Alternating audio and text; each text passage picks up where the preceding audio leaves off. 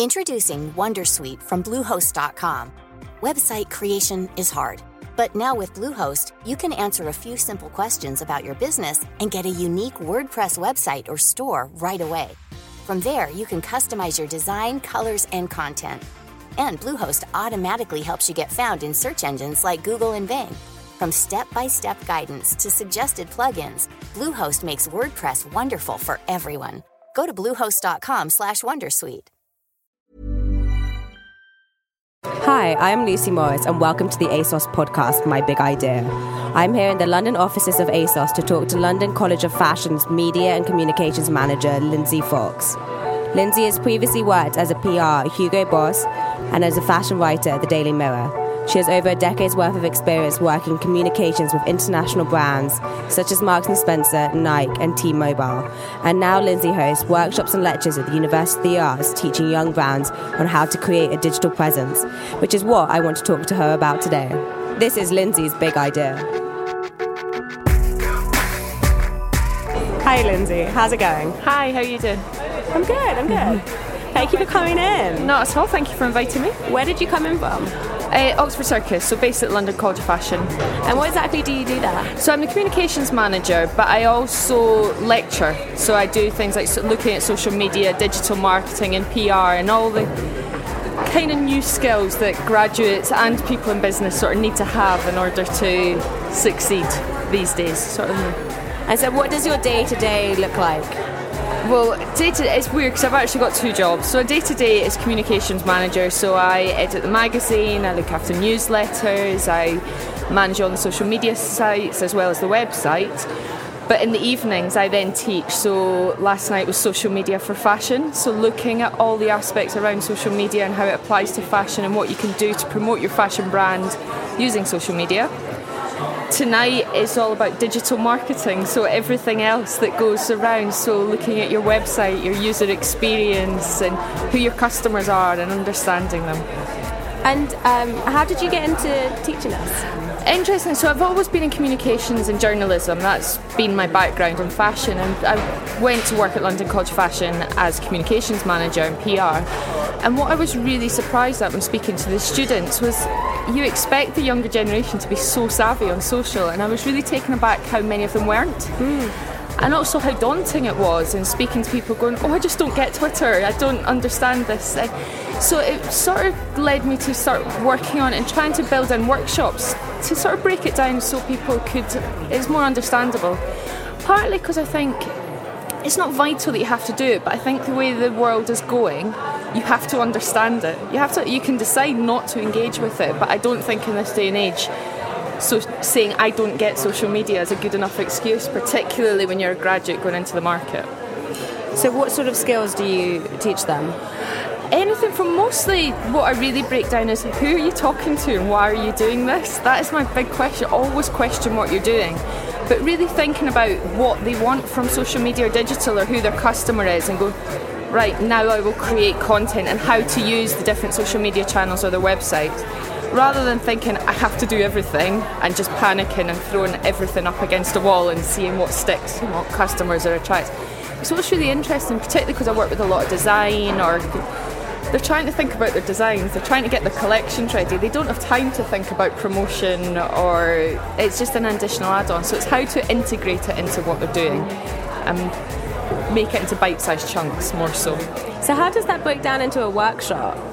Well, what I do is I'll break it down. So I'll do anything from a 2-hour workshop up to a 10-week course, which is 2 hours a night for 10 weeks. But what I'll do in a workshop is I'll sit and go, right, what do you think of social media? What's your opinions? And then they'll go, I don't know, or I quite like Facebook, or they just, and then you get some who are so pro it. And then I'll say, right, who are your customers? Think about what your customers are. Give your customer a name, or think about everything that they want. And they go, actually, right, that makes it easier. And then you teach them how to create content for that purpose. So whether it's going, so for ASOS, for example, you're aiming at a 20-year-old girl. Think about what a 20-year-old girl that's so into fashion that's going out on a Saturday night wants from social media, and then once you put it into that perspective, they go, actually that's a bit more easy to understand, I get that. And what do you find is some of the biggest problems that these young brands are facing? I think partly it's either not too much for them, but they've kind of just I can't do this on top of my normal job because I'm thinking about design, or I'm thinking about my final collection, or I'm thinking about sales. So it's just an additional add-on. Or they just don't see it as a professional tool yet, and they haven't seen the benefits of it. So it's daunting is probably the biggest thing I hear from anyone. I mean, I say a lot of it's young graduates, but I've got people in my evening classes that are 60 years old, or I have one lady that's come back having been out of the business for 10 years and just realised things have kind of gone past her a bit. And yeah, so it's really for everyone to just understand it and not be scared of it. I find it interesting that the young graduates are the ones that are struggling with understanding this as a concept, because I would have assumed that they were the ones that already had the skills that are most needed, so the photo, imagery, editing.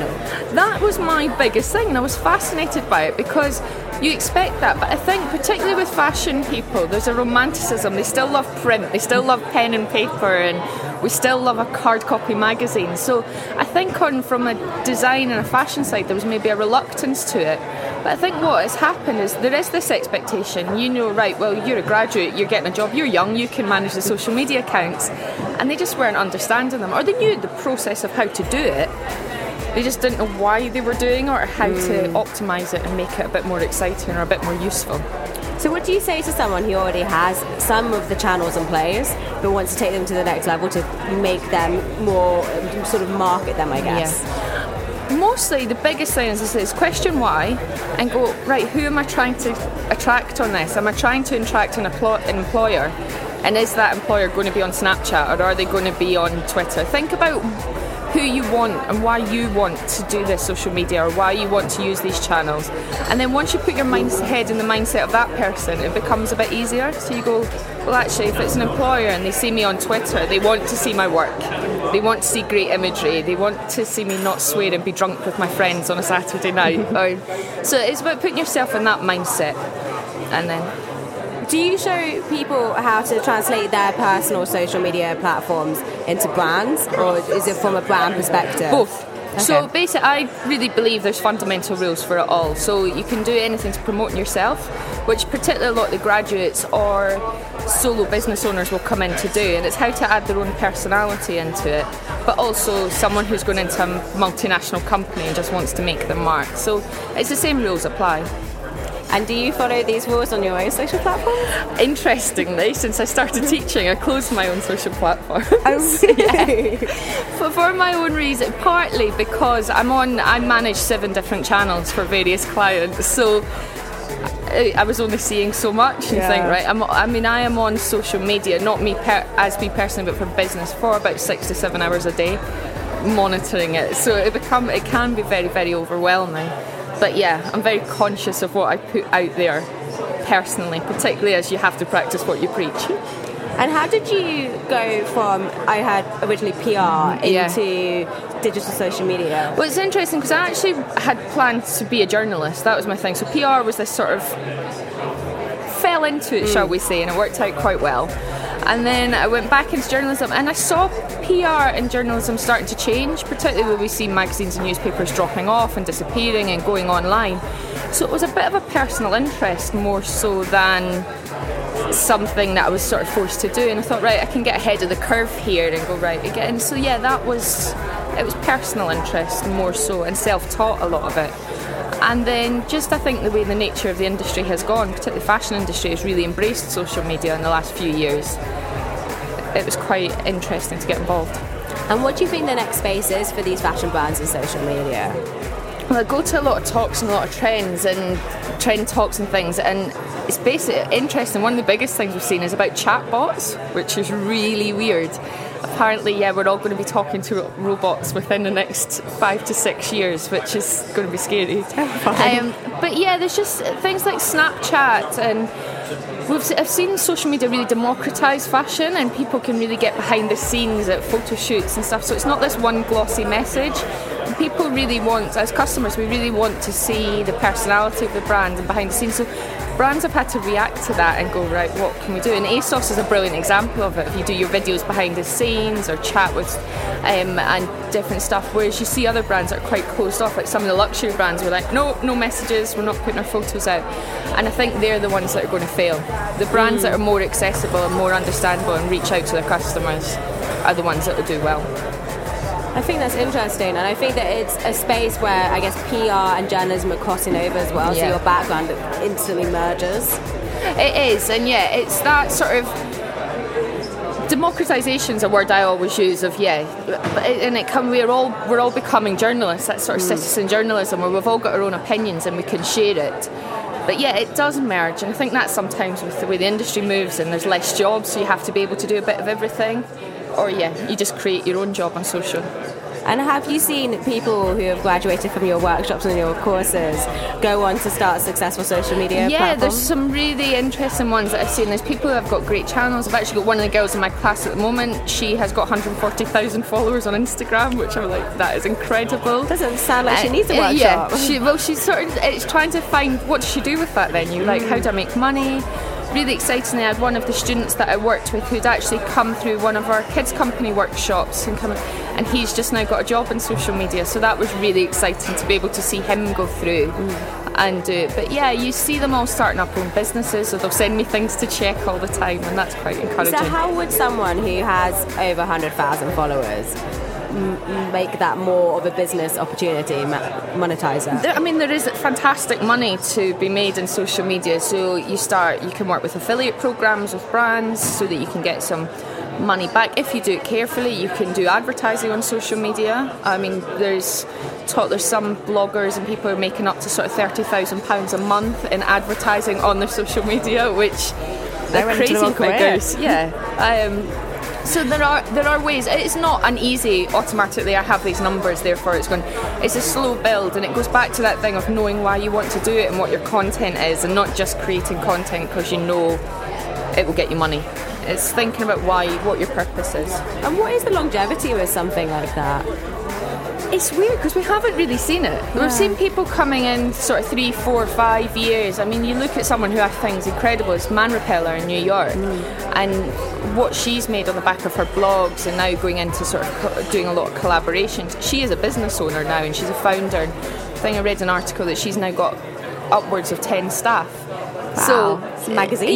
And it's incredible the way they're working. So we haven't seen it start to peter out yet, so we don't really know where it'll go. But you'll see the ones who can adapt to it quickly and sort of be quite innovative. They're the ones that will succeed.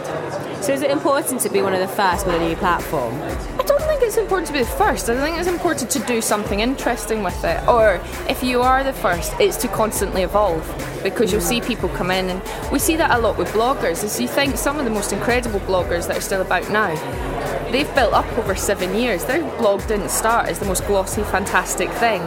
So you need to allow these things to evolve and constantly change and constantly adapt to the market. I keep hearing a lot about Snapchat. And I'm personally addicted, but I wouldn't even know how to start branding that. Do you think that Instagram advertising is going to move into? I think it definitely will. It's not something we've seen massively yet with advertising, but brands like Burberry, the stuff they're doing on Instagram is fantastic, and brands, particularly fashion, in the last year or so has really embraced Snapchat, and they've done some quite exciting things. But as I say, the people who are on it just now grow up, so it'll be interesting to see how that adapts and how it makes money. But we haven't really seen individuals making their money purely through Snapchat yet, but I'm sure it'll come.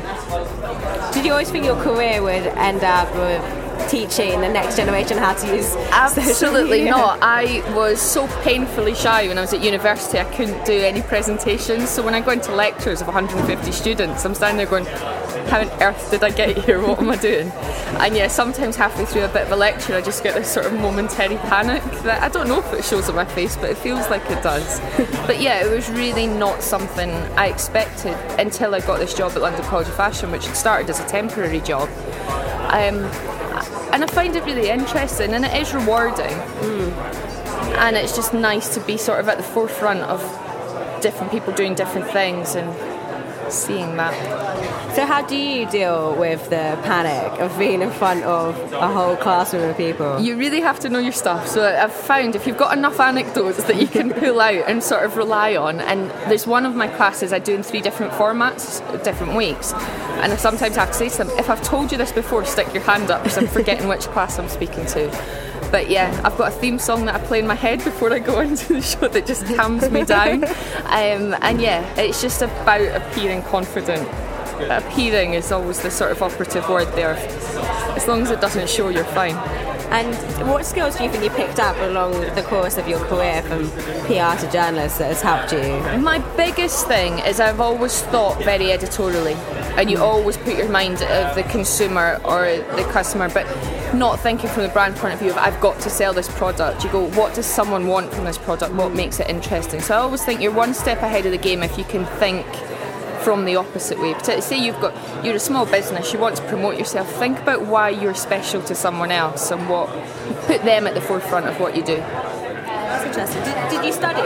Yes, so I did marketing management, and then I studied at London College of Fashion promotion, which was PR and journalism. So you're going full circle? Yeah, it's really weird. Some of my old lecturers are now colleagues, and it's really bizarre. That is bizarre. Yeah. Did you ever have a mentor? I'm always sort of curious about Interestingly, no. I've met people along the way that I've thought, I really admire you and stuff. I've learned from some really bad people that what I didn't want to be, which is sometimes a lot more useful to see what you want. But yeah, I mentor some that I would have actually probably really benefited from, and it's something I try to do as much as I can when I meet any students or graduates or things, because I was like, I would have loved it if I'd had this kind of information. Yeah, I guess that whole relationship bond that you're now having with your students, it must be quite important to foster. Yeah, I think it really is. And I mean, again, sometimes they don't like you, sometimes they do. It's all this. But I know from either having tutors that I liked or working with people that I've really admired, the benefits I got from them. I'd like to get myself in a position where I could do that for someone else. One last question. Okay. What CV skills do you impart to your students? Think about the biggest thing I ever got told is think of what is an actual skill and what is an achievement, because people will put on things like things that are effectively them just doing their job. Think about what is a genuine achievement, and it was very Americanized, this course I went to, but it stuck in my head where he said if it wasn't for you doing that, it wouldn't have happened. So really think about these really extra special things that you would, and also the bit that you would bring to that role and what you achieved. But also the big thing they always say is tailor your CV, and that's the thing that you always get told. And I will get 10 CVs a day and they're not tailored, or it's to whom you may concern. And wherever I've worked, they just delete an email if you haven't bothered to find out that person's name that you're sending it to, respectively. Just put that little bit of extra effort in, because you're going to put yourself one step ahead of your competitors. Very useful. Thank you, Lynsey. Thank you. That was Lynsey's big idea. Tune in next week to hear the next instalment of this series. Head to Acast, iTunes, or your other favourite podcast apps to subscribe. Bye.